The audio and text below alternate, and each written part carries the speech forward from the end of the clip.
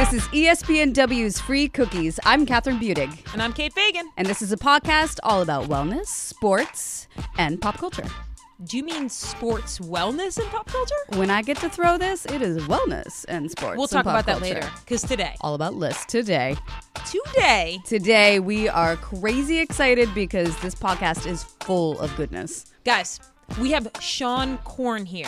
And now all you yogis know exactly who I'm talking about because she's the OG. The OY. What does that mean?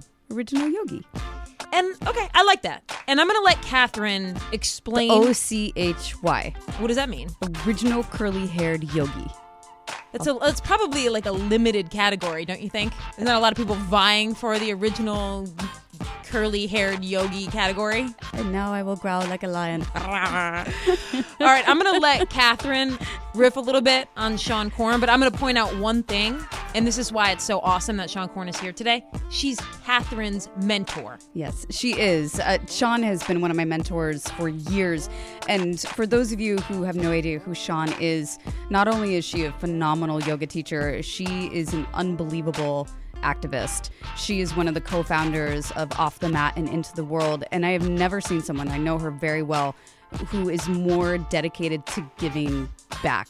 There's no BS. This is just a woman with the biggest heart, the biggest hair I've ever seen. The bigger the hair, the closer to God. Is that what they say? I guess so. Yes, that's what they say. And so she's real close to just this unbelievable spiritual fulfillment. And she's also from Jersey. So for those of you who get a little nervous around yoga, this isn't yoga. She's a Jersey fluff. girl. She is tough. All right, but before we bring in the OG or the OY or the OCHY, we're going to do some sportsing, which is why it should have come first in the list of trio about Shoulda, coulda, woulda. what Free Cookies is about. In honor of the NBA draft and these young prodigies being drafted into the NBA. Prodigy. I thought, it's a big word. You're right. Not all of them are prodigies, but all of them are probably 17, 18, 19 years old. Young and wildly talented. Exactly. And I thought you and I would each share which sport we think we could have been the best at. Which sport is most tailored to our physical bodies, our body, okay. as well as our emotional and mental makeup.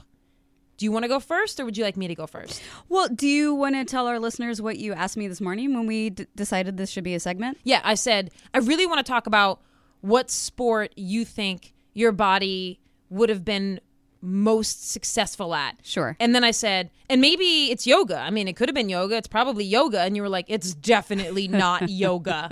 So tell me why you think that and which sport you do believe you would have been best equipped to play. I am physically gifted at yoga asana, but only because I've worked so diligently at it. I'm not a natural backbender. I'm not a natural presser at a handstand. Everything that I've achieved physically within the yoga world is the result of just an exponential amount of time on my yoga mat practicing. That being said, and I laugh because I was actually just talking about the Conor McGregor and Mayweather fight that's going to be happening soon. And in how August. much, yeah. And more sportsing. I love you bringing in additional sports topics to the podcast. I was talking to my friend Adam Rosante, who's been on our show, and about how much money they're each going to make individually. And I had a moment of, wow, that must be the good life. He's like, yeah, I feel like getting punched in the face. And just so our listeners know, we're talking about a boxing match. Well, yeah, and also when we talk about how much money, we're talking about likely upwards of $100 million each. Yes. Or at least for Floyd Mayweather, who you would maybe consider the headliner in this fight. So we're not talking like even $1 million is amazing. We're talking $100 million. Can't wrap your brain around it kind of money. And I bring this up because I actually think that I would be a very good mixed martial artist fighter, specifically jiu-jitsu, because of my build, because of the flexibility that I've garnered through yoga, and my strength, and it's something that I do practice. I might have a white belt. It's not like I have any bragging rights. How many belts are there that you could? In jiu-jitsu? Yeah. I believe jiu-jitsu is a white, and then blue, and then purple, and then black. So there's 4 belts. How long does it take to get white? You start with white. Everyone starts with a white belt. Oh, okay. So it's like a participation medal. And then some teachers will give you stripes as you progress. It just depends on your lineage, what kind of teacher you have. My teachers didn't do stripes. They just went to the next belt. Anyway, but so that was really something that I thrived in. It's complicated for a woman because it's still a very male-dominated sport. So every time I would go to, I call it a practice because I'm a yogi, I would go practice my jujitsu. It would be me in a room full of massive, sweaty dudes, which I was always hoping for more female participation, not because of a gender thing, but because I just wanted someone in my weight group. Because if I were to ever professionally fight, you would be fighting someone that weighs the same amount as you for a fair fight. And it was always, I'm 120 pounds and these guys were like, 160 up. And so it's something that I, to this day, still kind of dream about, but I tore my shoulder labrum about a year ago. And so arm bars, as much as I enjoy them, it just makes me really nervous that I'm going to, and I was always covered in bruises, always banged up, but I just loved it. It's like a game of chess. I actually don't know how to play chess, but in theory. That's what people tell me. They tell me it's yes. like a game of chess. Well, you have to, I say that because you have to predict at least 3 to 4 moves ahead of where you are. Right. And I love that my brain is so turned on when I am doing jujitsu. That's why I'm so terrible at chess, because I can only think the next move. I'm like, actually 2 moves. I'm like, if I move that guy there, then I can go capture the bishop. Like, and that's as far as I can get in chess, is 2 moves. And that's it. But since you don't play chess, I'm just nodding my head like, that sounds but right. But you've attempted jiu-jitsu on me before. It's true. And you're like, I'm going to choke you out now, okay? You always instruct me. Like, don't forget to tap. Now, this is called this, and that's called that. So I feel like maybe I have a white belt, too. So what about you, Kate? So, and for listeners who don't know Kate's background, she played for Colorado for basketball, and she also played semi-pro in Ireland and in Colorado. Yes. So I just say pro ball. So she can't say basketball. It was 15 years ago. I think we can drop the semi and just go with pro ball. I think it's more impressive. Pro ball. So basketball was my sport.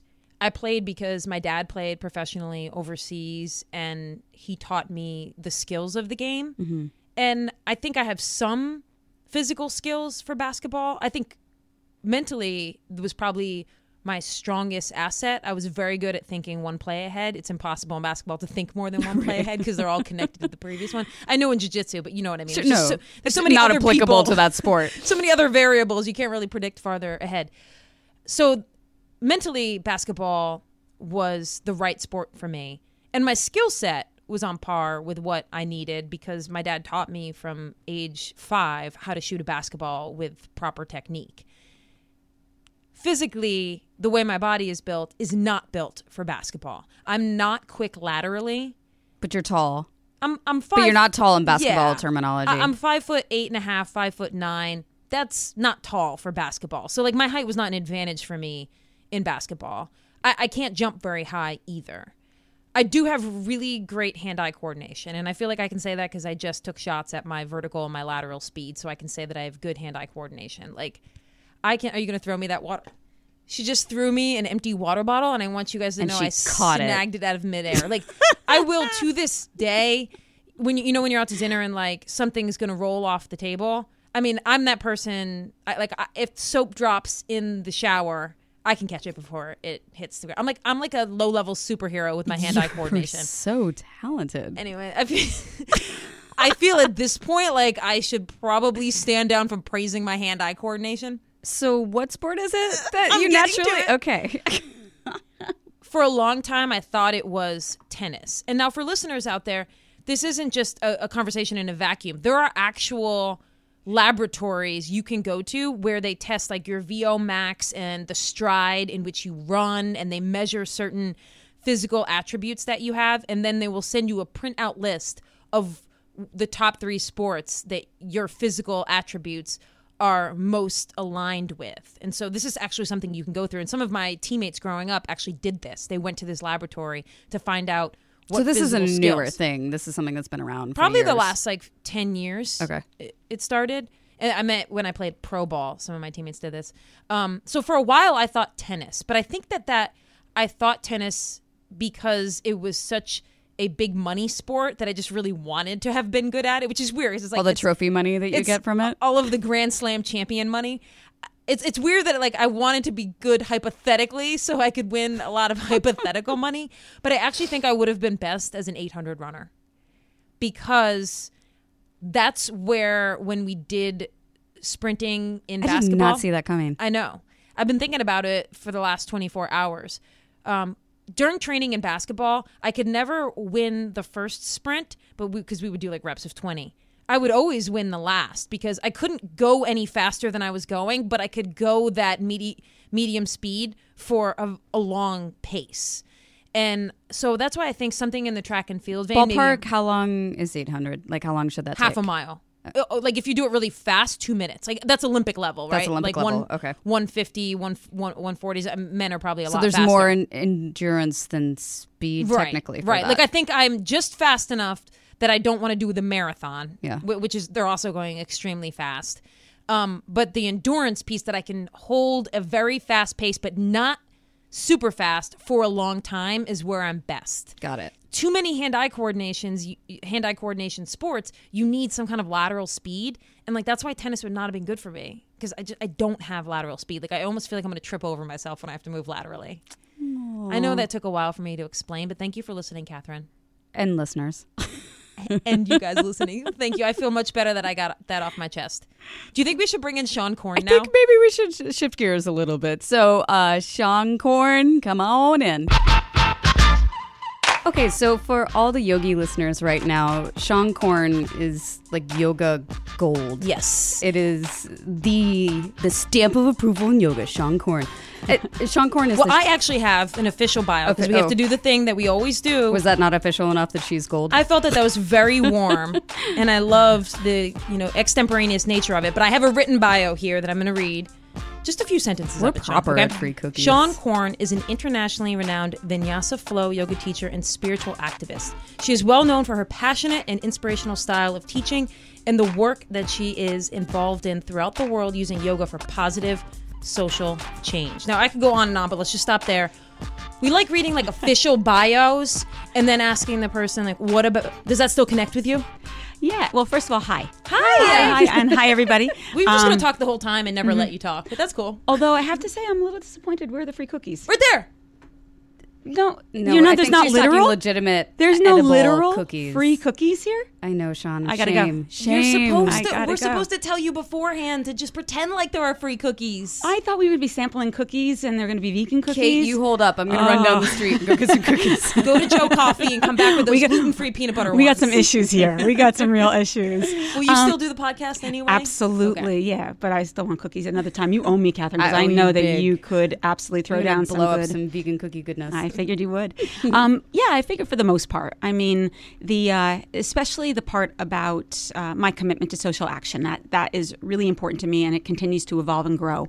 Probably way more so now than when that bio was written.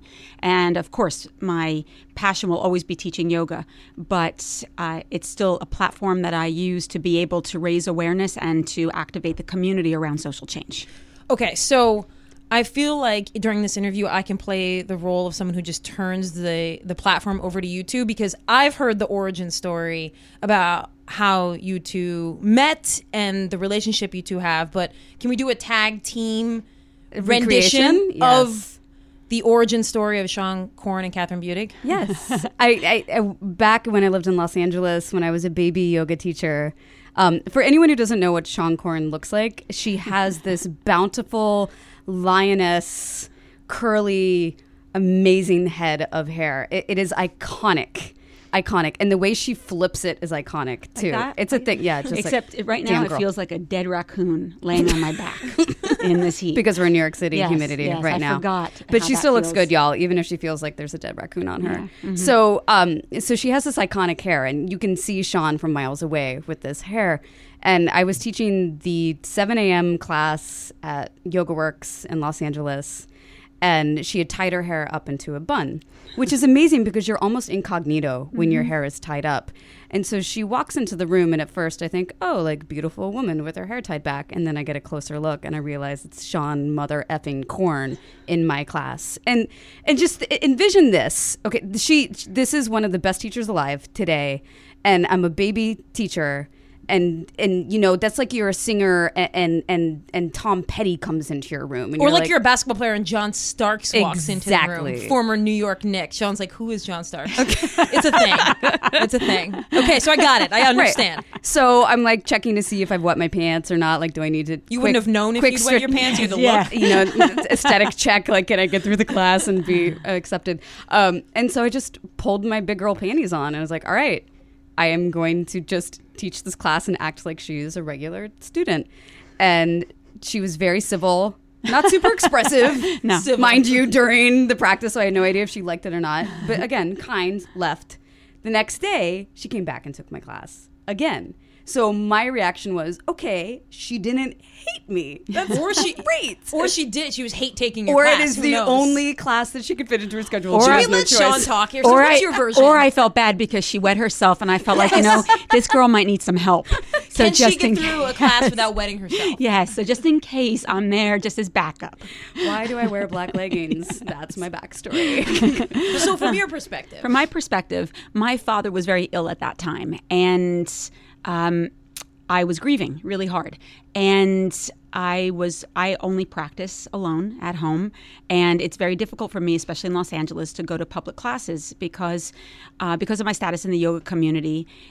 Teachers can get weird, as you're hearing from Catherine. Sometimes they pee themselves. And the reason I know that is because as a yoga student in my past, if a senior teacher came into the room, I would get weird, and very, very weird. And so I know that experience firsthand, and I felt very sensitive showing up in public classes because I didn't want to throw off someone's game by walking in there. And also what would end up happening, and again, I know this because I did it, is I would overteach a class because the teacher was there, because I'd want them to know that I wasn't completely unskilled, and make the class way harder than it needed to be. And that's then what would usually happen for me too. If I showed up in a public class, the teacher would just throw everything into the room, and I'd end up doing everything because I would feel bad for them.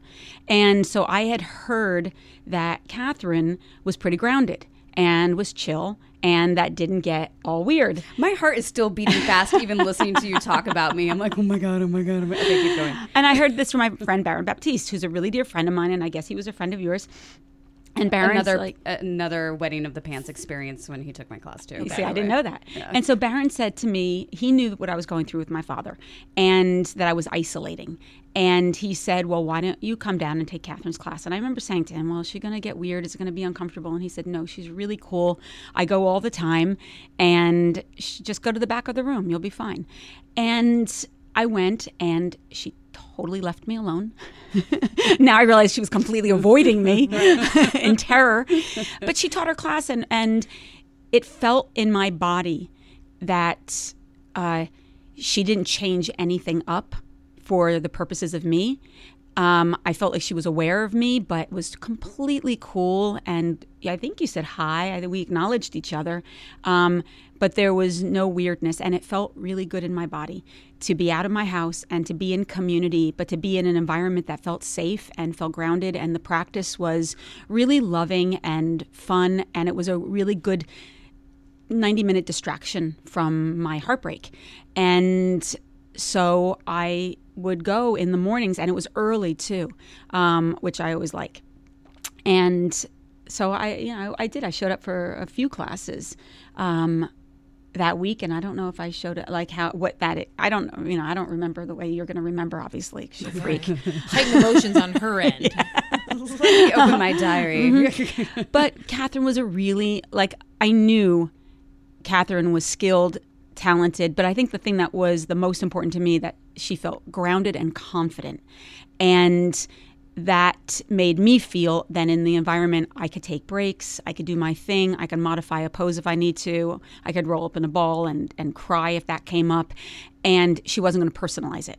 And again, I'm wrong about all of this, apparently. Hey, but at least she kept her cool enough to portray exactly that. She had game. She had game, and I appreciated that. And I liked you.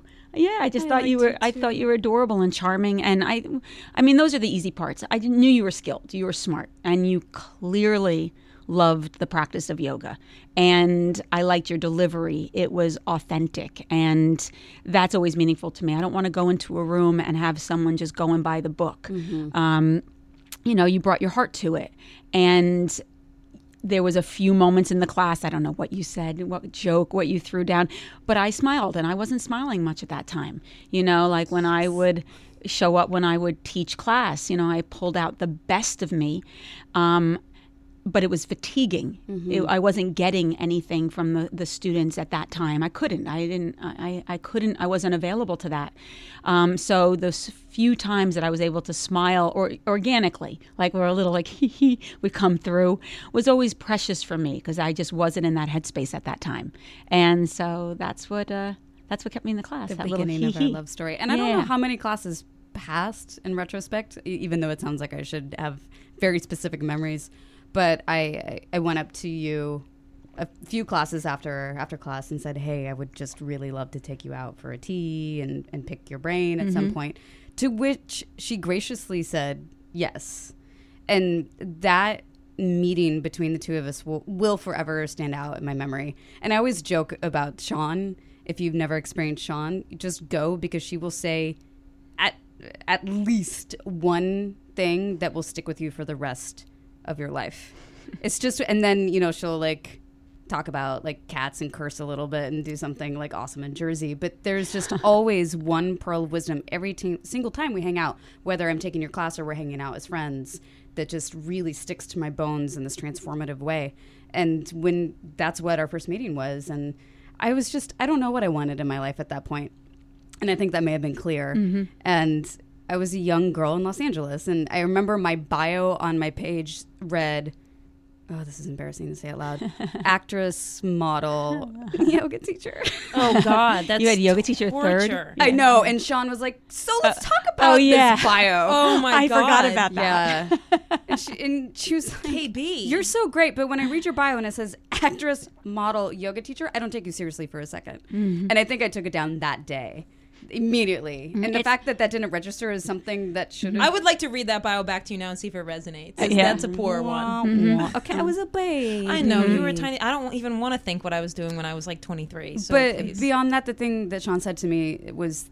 And keep in mind, she did not need to take the time to sit down with me. And when I asked for advice, she distinctly said, I will offer you... Basically, she said, I'll offer you the world. I will answer anything you need. I will help you whenever you need it, as long as you promise me right here and right now that you will do this for anyone who asks of you from here on out, especially, and this was the ringer, especially if that person intimidates you. When I was a younger teacher, not quite as young as you, but it was early in... I was probably 28, and I was locally popular. And, I was like owning the LA yoga scene, and I knew it. And a young yoga teacher came into the bathroom, and where I was, fluffing my hair apparently, and takes work to look like yes, that. yes, a lot of hair, and she started to pick my brain, and this girl was charming and beautiful and just a real light and smart as a whip. There was a part of me that was just like, no.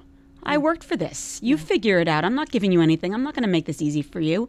And if I do make it easy for you, then maybe you'll start getting my students, and that's not going to happen. And as soon as I felt that contraction in my body, I knew exactly what I was going to have to do. And so I said to her the same thing I said to you. I said, here's how this is going to go.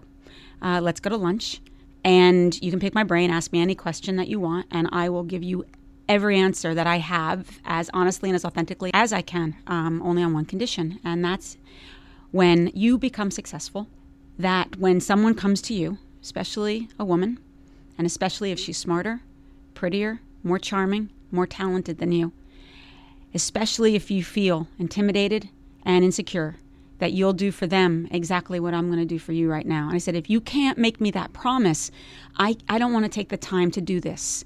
I remember when I did that, the weight that fell off my body was so extreme. Like I just took away all that power of lack. So when you asked me that question, I felt a responsibility to sit with you and to share my own experience with you and mentor you in the same way I believe that I got mentored by saying, like, this is how this goes. That the moment you stop getting generous, you will stop the flow like that. That's how I feel.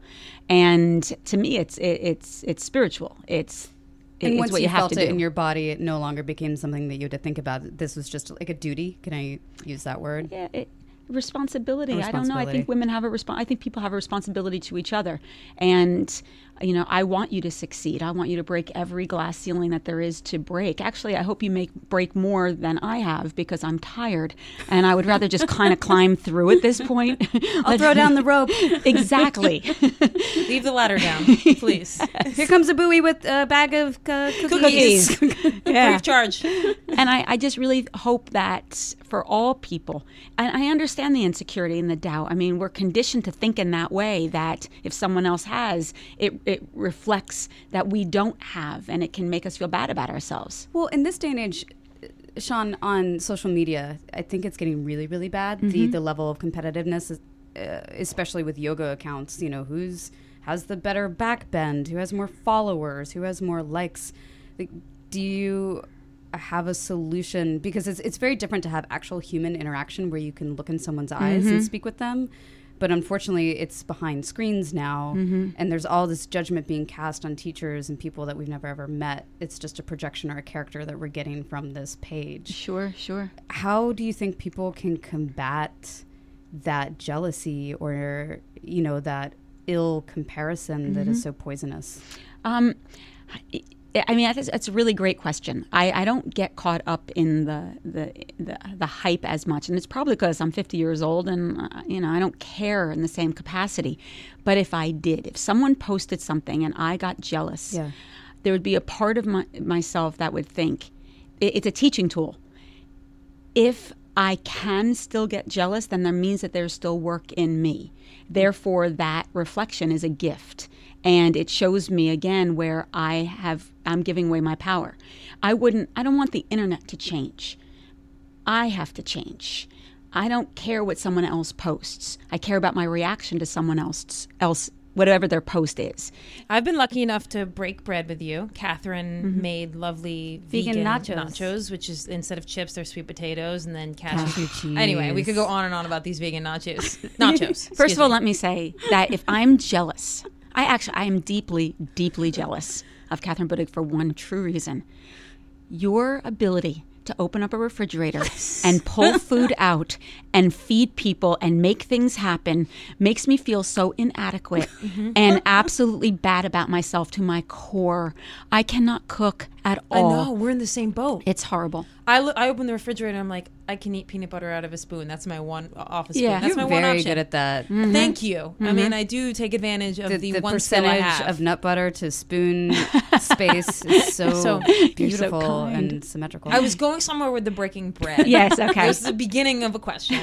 And that night that Catherine cooked these nachos, you shared an awesome, powerful story about a moment you had on stage on the recent tour that you did with the Love Warrior book and Glennon Doyle Melton and a number of other fabulous women.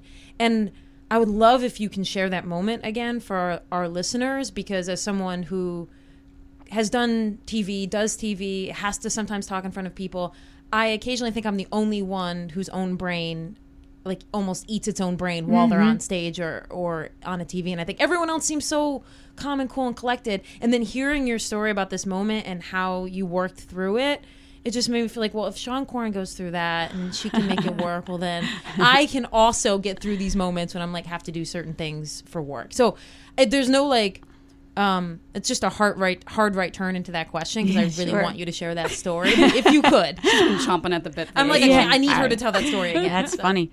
Well, first of all, I think for people who don't know me, that part of my identification out in the physical world, if people were to say something about me that is an assumption, would be that I'm a really good speaker, that I'm an extemporaneous speaker. Hand Sean a microphone and she'll just, own a room, own a crowd.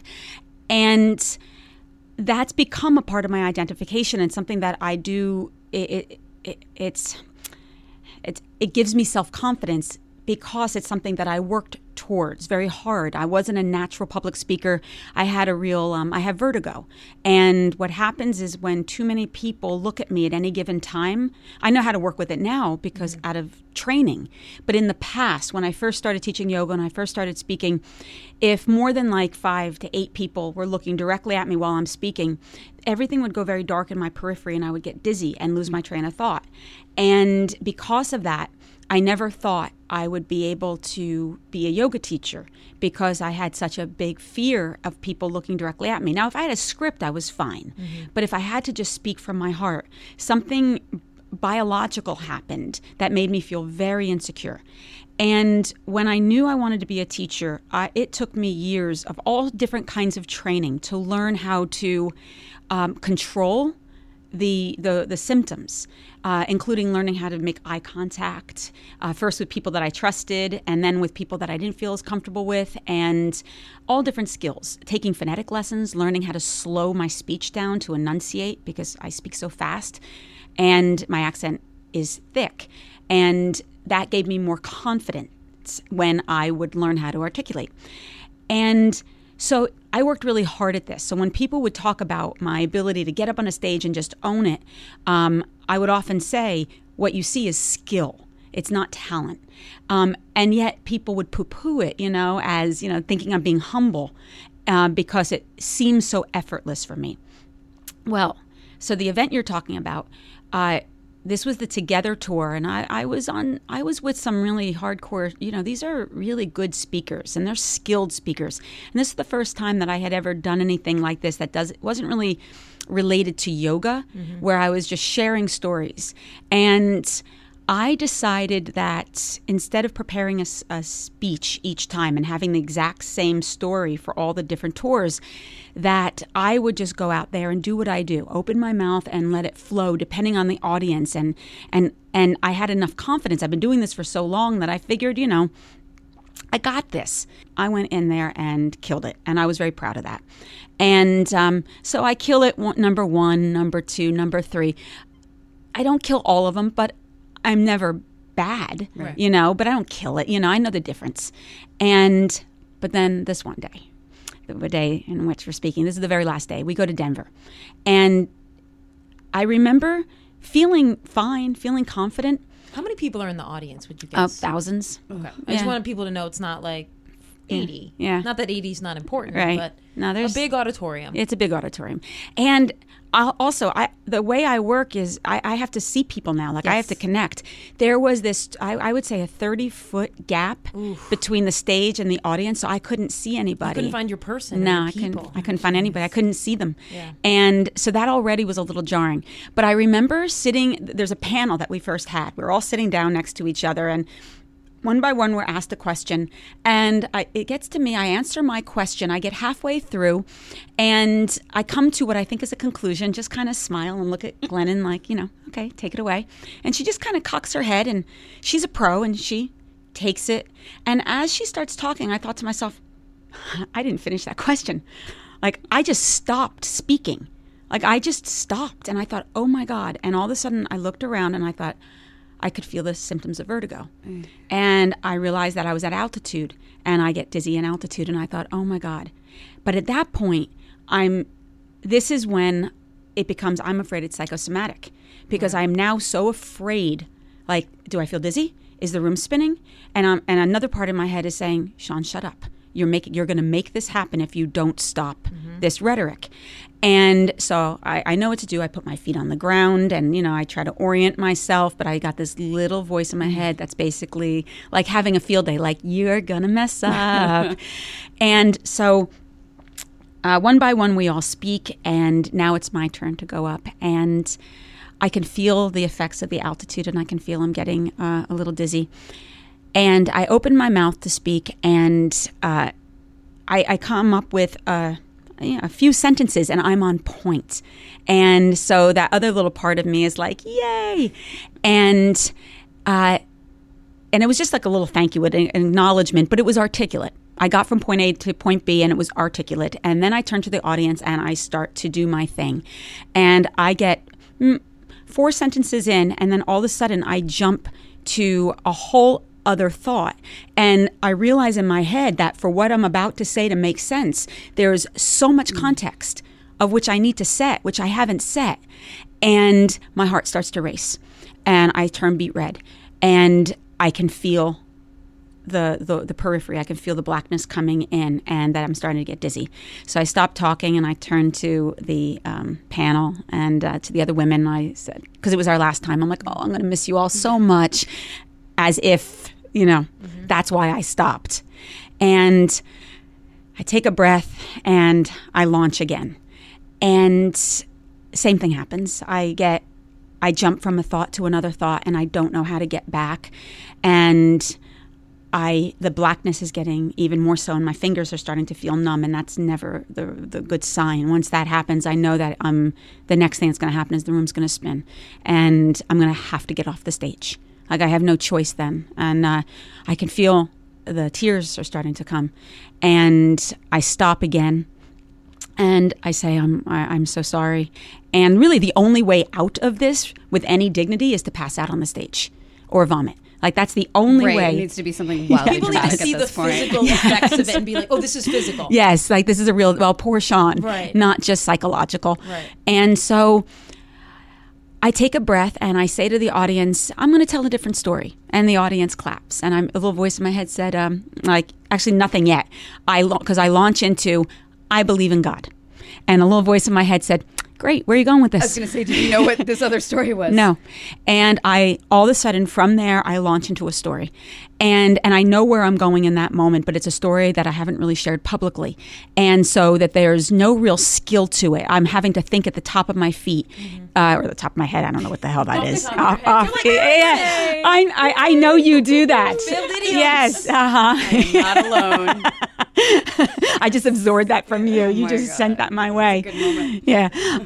So I start to launch into the story, but in my head, there's a whole other dialogue that's happening.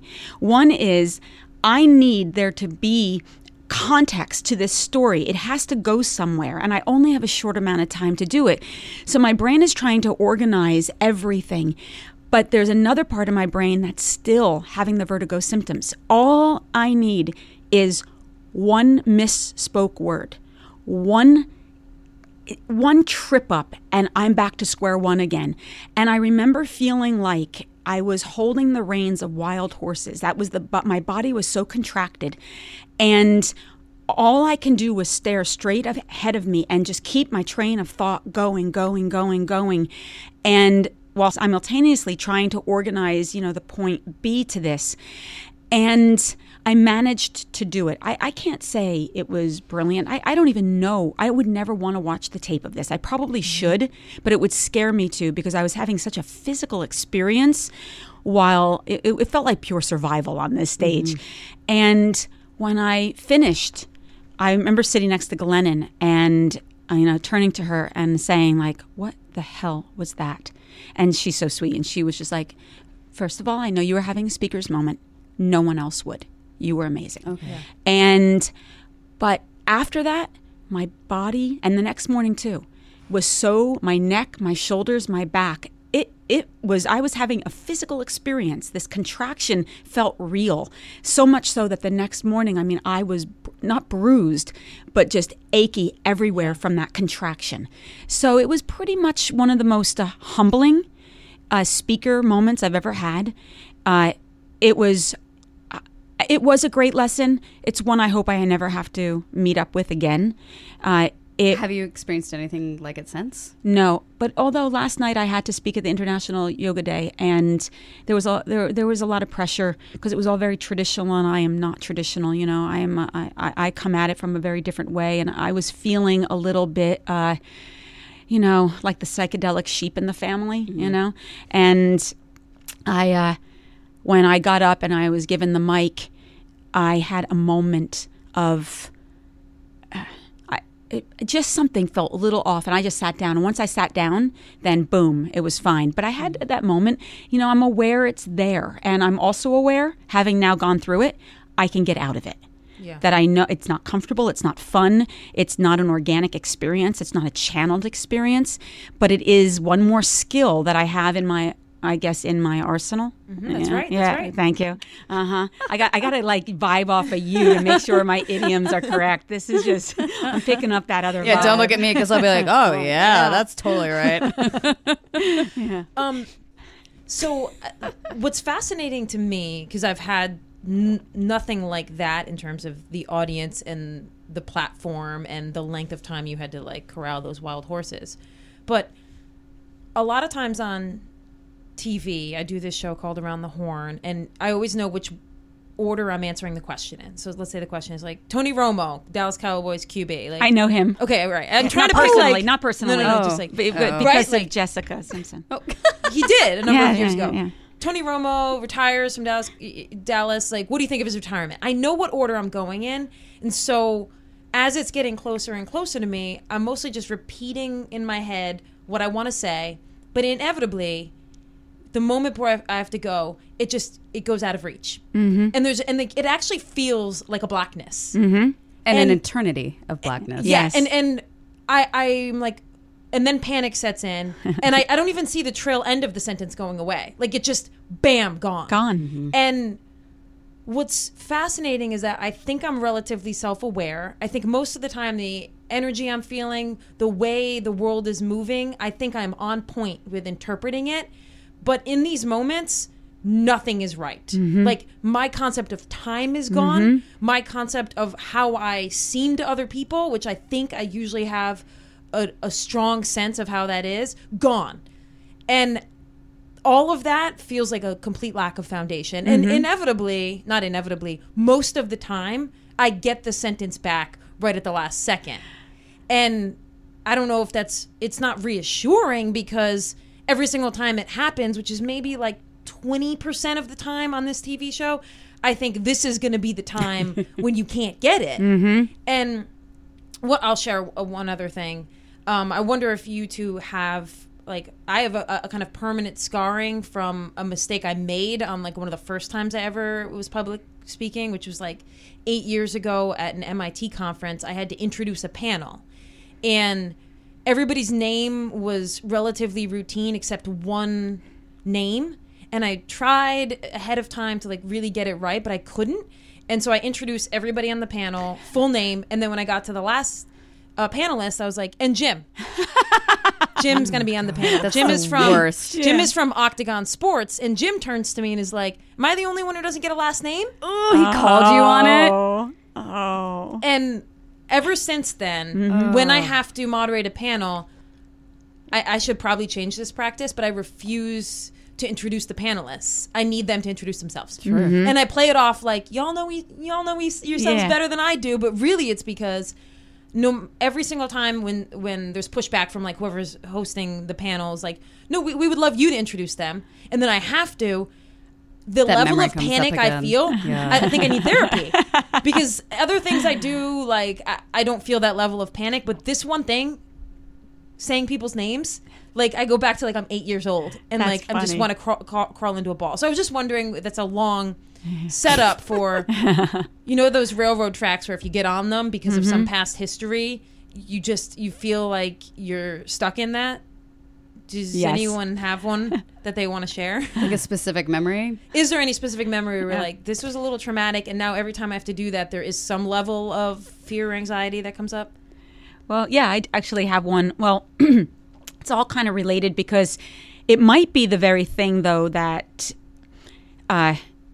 it still comes up when I lose my train of thought. It's like that saboteur. Like, to me, that's what it is. That it's the shadow voice is the saboteur that's like, I knew it. You were going to screw up all along. Mm-hmm. You're not nearly as self-confident as you think you are. You don't have this information. You're going to make a fool of yourself. It's that voice that wants to bring up all the doubt and shame and insecurity that I have. So that's the archetype, is the saboteur. The first time I really experienced it publicly was when I was 28. I was invited to be, I'm teaching yoga 6 months, and I'm invited to be on the Today Show to talk about yoga. Oh, wow. And this was a big deal. Like, yoga was not yet what it is today. It was one of the Was first. this when Madonna was practicing it and stuff? And everybody's like, oh yeah. my God, Madonna's doing yoga. Madonna, I wouldn't. I I would worked with our teacher, with Mati. I worked with Madonna. Oh, girl. Oh, look at you guys. Now you've raised another level. So anyway, I've actually never actually said that publicly. So there you go. This would have been.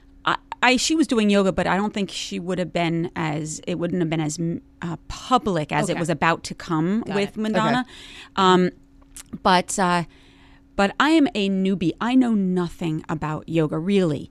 But I didn't want to say no to this opportunity. They fly me out to New York, and, I remember getting strawberries and champagne sent to my room. It was like a big deal. I'm from Jersey, and it's like, this stuff never happened to me. And I'm up all night long going, what is yoga? What is yoga? In front of the mirror or just yes. in general? Yes, in front of the mirror. Good. What is yoga? Because I'm assuming this is the question that's going to be asked of me because I don't know the questions. What is yoga? And so I get on set, and it's Matt Lauer, who's adorable, and he's teasing me about the questions, and I'm really nervous. And then it goes live. And he asks a question.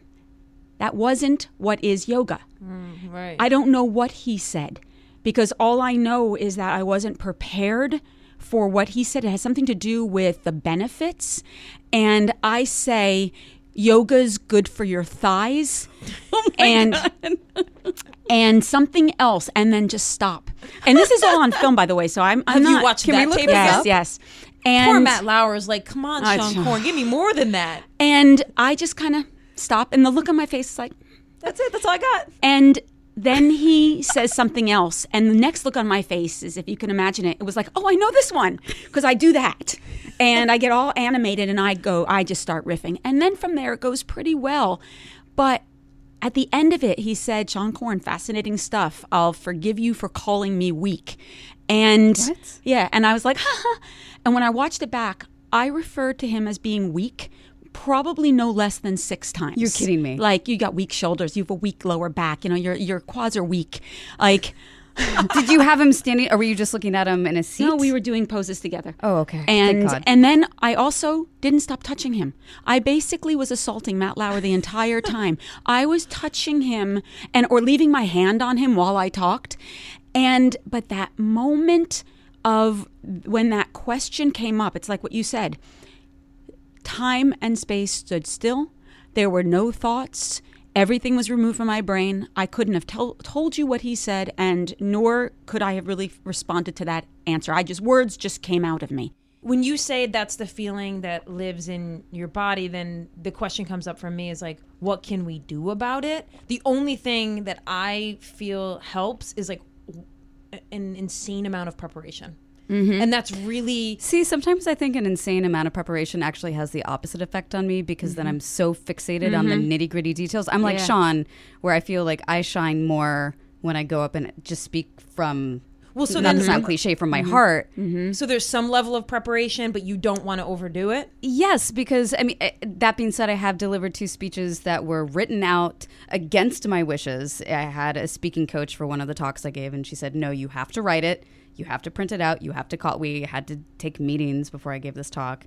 And in retrospect, I was very grateful for that, because I did feel very prepared by the time it came. But it also left me with this high level of stress. My head was in between my thighs, trying not to throw up before I went on that stage, because I had memorized it. And I was like, God forbid I forget a paragraph. That's going to throw me off the entire game. Because like you said, one thought leads to another, and it's not going to make sense if I miss this one single line.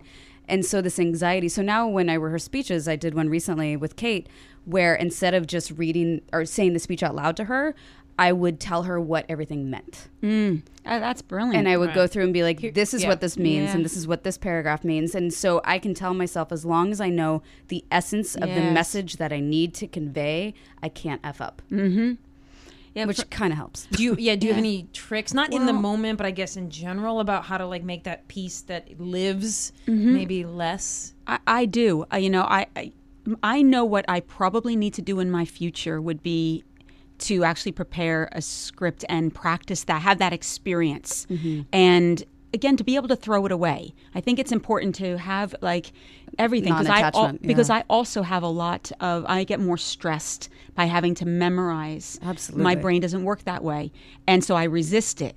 But I always like to go towards the things that I resist and not give it so much power. Do you think it's because we're taught as yoga teachers to read a room? You know, you're not supposed to go in there with, this is what I'm going to teach. You have to go in and see energetically what you're working with. Yeah, you read the vibe. That's a good facilitator. Doesn't impose. A good facilitator just takes in and is able to manage the room and shift gears at any given time based on how the energy of the room changes. But I know for myself what I need is I usually carry with me, when I have to do any public speaking, a smoky quartz crystal. And because it's grounding, but it's more, it's not a smooth crystal. It has rough edges. The sensory feeling for it, since I'm prone to dissociation based on my own trauma, my life. When I get overwhelmed, I check out. Vertigo is a response to that. When my nervous system becomes deregulated, chemicals will go through my body and I will go into fight, flight, freeze, or collapse. It happens very, very quickly. My psychological response then is dissociation. That's why I lose my train of thought. And I know that about myself. So if I have, that's why, Kate, you gave me this, y'all can't see it, but Kate had given me this necklace that has these little points on it. Off of her neck, by the way. Yes, literally, off of her Sean neck. went, I like your necklace. Yeah, and she doesn't have any jewelry on today because obviously she doesn't want me to go shopping off of her body.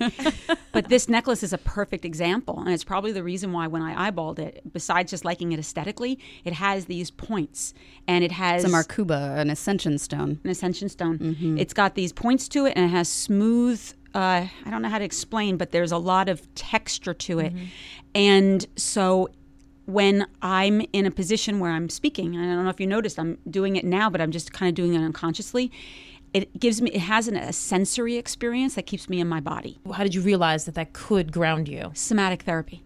So when I started dealing with my trauma years ago, that was one of the things that was taught to me in yoga class. I also had obsessive compulsive disorder. So with obsessive compulsive disorder, you're always looking to self-regulate. I did it with even numbers, 4s and 8s. And so I understood self-regulation. And so when they told me that, certain people, they do all different kinds of things for self-regulation, but for me, using an object and having a sensory experience is good for me. Even smelling my hair, believe it or not, that if you see me in an environment and I pull my hair in front of my face and smell it, it means that I'm trying to self-regulate. So the texture and the smell of my hair will help me to stay in my body. So these are things that I learned in therapy. Well, I think there's one really pressing final question that we have after all this. What's your favorite cookie? Oh, my favorite cookie. Well, I'm not even going to tell you because now because there were no cookies. We were not I'm hospitable traumatized. I'm traumatized. I came here I'll tell you as she's sniffing her hair, you guys. Cookie. I am a cookie lover, but I'd have to say peanut butter. Ooh. But it's got to be done. It's got to be done right. There's got to be a crunch to it. It can't be. Does it still have to be slightly soft in the middle but crunchy on the outside? Of course. Like a perimeter but it's thing? almost even slightly burnt on the edges. Oh, look at the both of you. Peanut butter is on my standard cookie list. So is it? Yes. Would you be offended if it had a little sea salt sprinkled on it? You see, no, now I'm just angry. Yeah. See, this is the kind of thing that Catherine does. I would have thought of it, and now I want it. You will be receiving a shipment of cookies very soon, Oh, Sean. my God. But that would never occur to me to put sea salt on a peanut butter cookie. But the moment you said it, it's like I can absolutely... Bring the Don't feel bad. butter Just take out. it with you. Sea salt makes everything better. Okay, that's good to know. I don't know even what kind of envy to call it. Food envy. Talent envy. I don't know what it is, but yes, I have that, Catherine. Well, I like to keep a cookie in my pocket when I get stressed out, and Except I not just today. take bites out of it. That regulates your nervous system. Thank you, Sean. Thanks for joining us. You're so welcome. It was love my you. joy. Thank I you. love you, and I love you, and thank you for thank you. thank you, and thank you for my necklace. You are welcome. And I like that shirt a lot. Yes. Oh, she's I'm wearing a strip it down. to write love on her arm shirt. So You should give it to Sean right now. if I hadn't done yoga in it, you could have this shirt. I'm gonna have some mailed to you. You mean it's sweaty and gross? Yes. Better yet. Thank you. You're Thanks, welcome. Sean. Thank you. All right, y'all. Oh, I forgot what I was going to say. We're going to break. Oh, yeah. Go to break.